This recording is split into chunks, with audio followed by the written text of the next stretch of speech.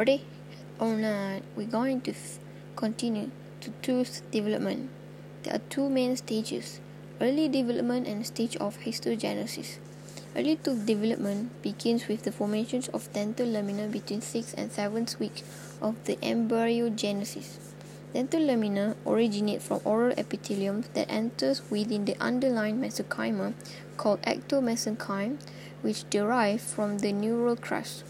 Mitotic activity and differentiation of dental lamina increase its size, and it forms two bud shape, and then cape shape, cap shape, bell shape, enamel organ. Enamel organ has three layers: outer enamel epithelium, inner enamel epithelium, intervening stellate reticular network. The outer enamel epithelium is convex, inner enamel epithelium is concave. The enamel organ encloses the densely packed mesenchymal cells called dental papilla. Additional mesenchymal cells surround the tooth germ and form a membrane, which called dental sac or follicle. Stages of histogenesis. This is the second main stages. Stages of histogenesis. The peripheral cells of dental papilla transform into tall columnar odontoblasts. Odontoblasts secrete dentin matrix toward the inner enamel epithelium, and this is the beginning of histogenesis of tooth. Yay! All the other cells of papilla is generated by the pulse, or maybe it's called pulse. So cells of inner enamel epithelium elongated and differentiate. It becomes tall columnar ameloblasts. This inner enamel epithelium, called ameloblasts, elaborate the enamel matrix towards the dentin.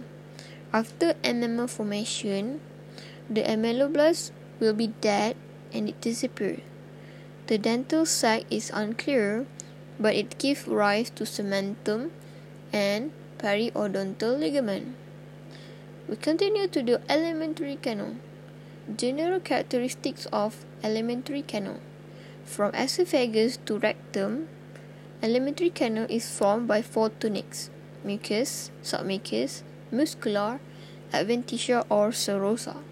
Mucosa has three salt layers: lining epithelium, underlying lamina propria, and the third one is muscularis mucosa.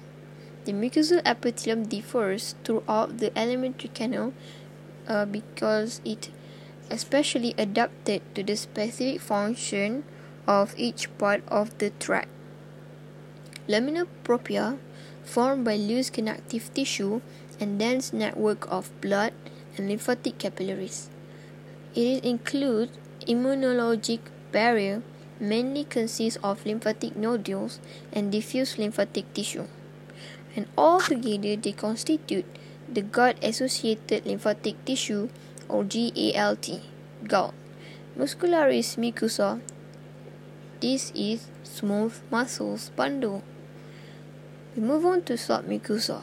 Submucosa, moderately dense irregular connective tissue which encloses blood vessels and submucosal nervous plexus. It formed by the autonomic nerve fibers and ganglion cells, serve for regulation of secretory activity of mucosal and submucosal glandular cells. And we move on to muscularis externa.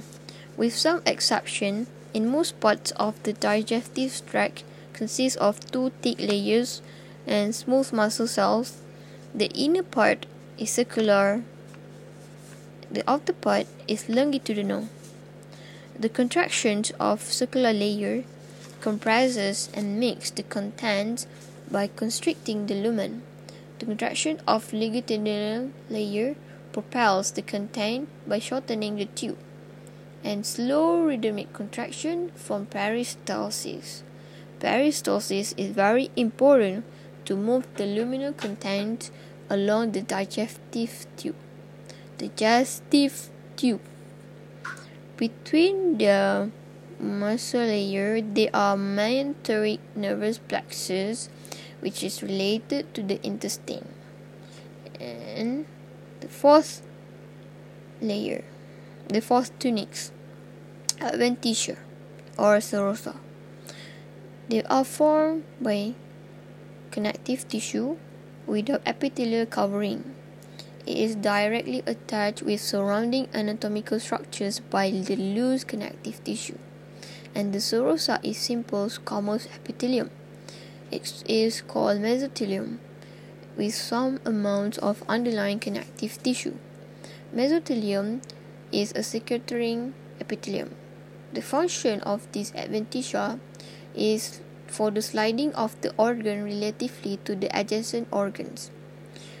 Visceral organs. The first one is esophagus.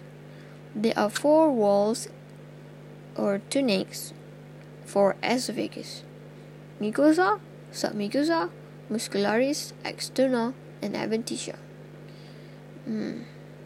Mucosa is non-keratinized stratified squamous epithelium. Why it is non-keratinized?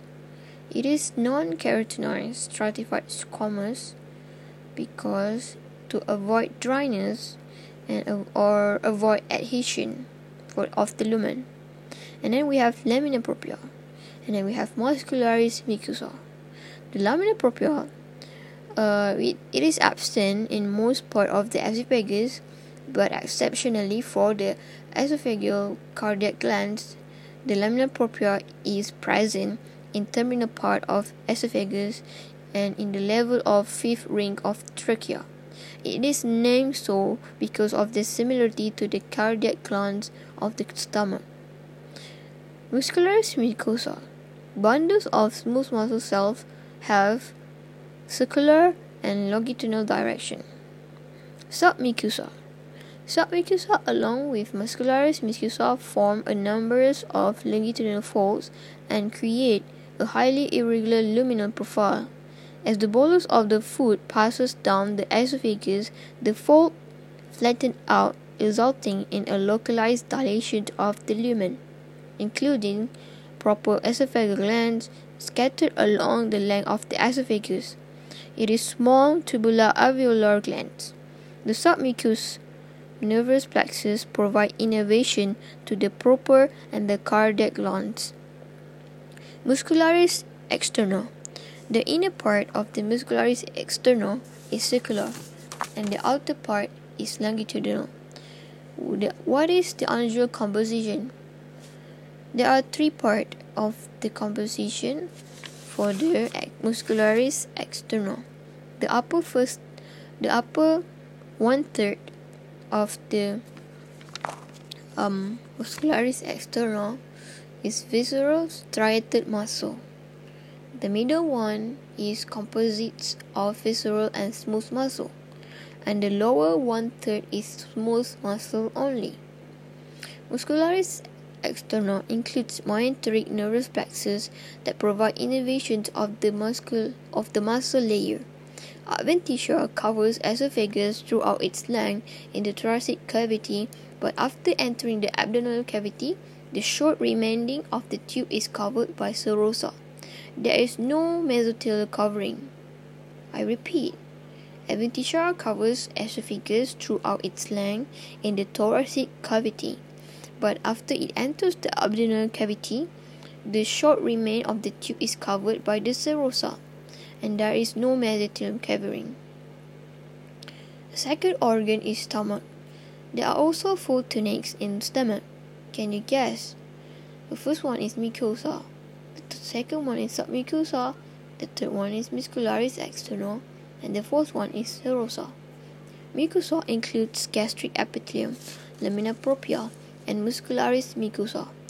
It forms numbers of indentations called gastric pits.